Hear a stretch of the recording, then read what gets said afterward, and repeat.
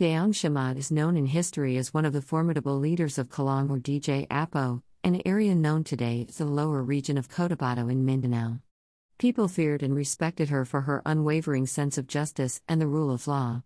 She was known to play no favorites.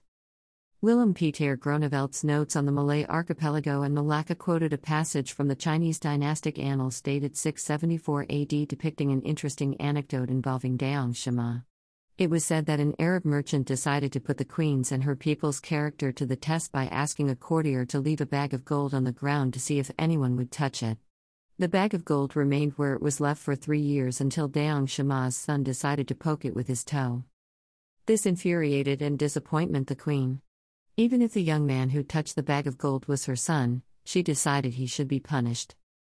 Dayang Shima's admonishment to her son is the English translation that appears in both Groeneveldt's work as well as Austen Craig's collection. Our country has had an enviable reputation for honesty.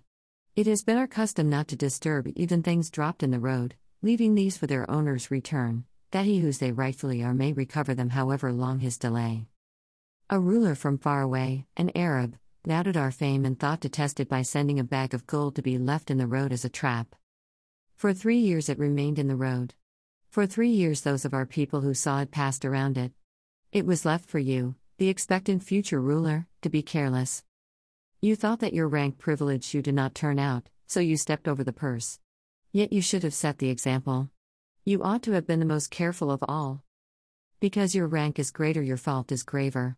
Death was the penalty at first in my mind, but my ministers have dissuaded me.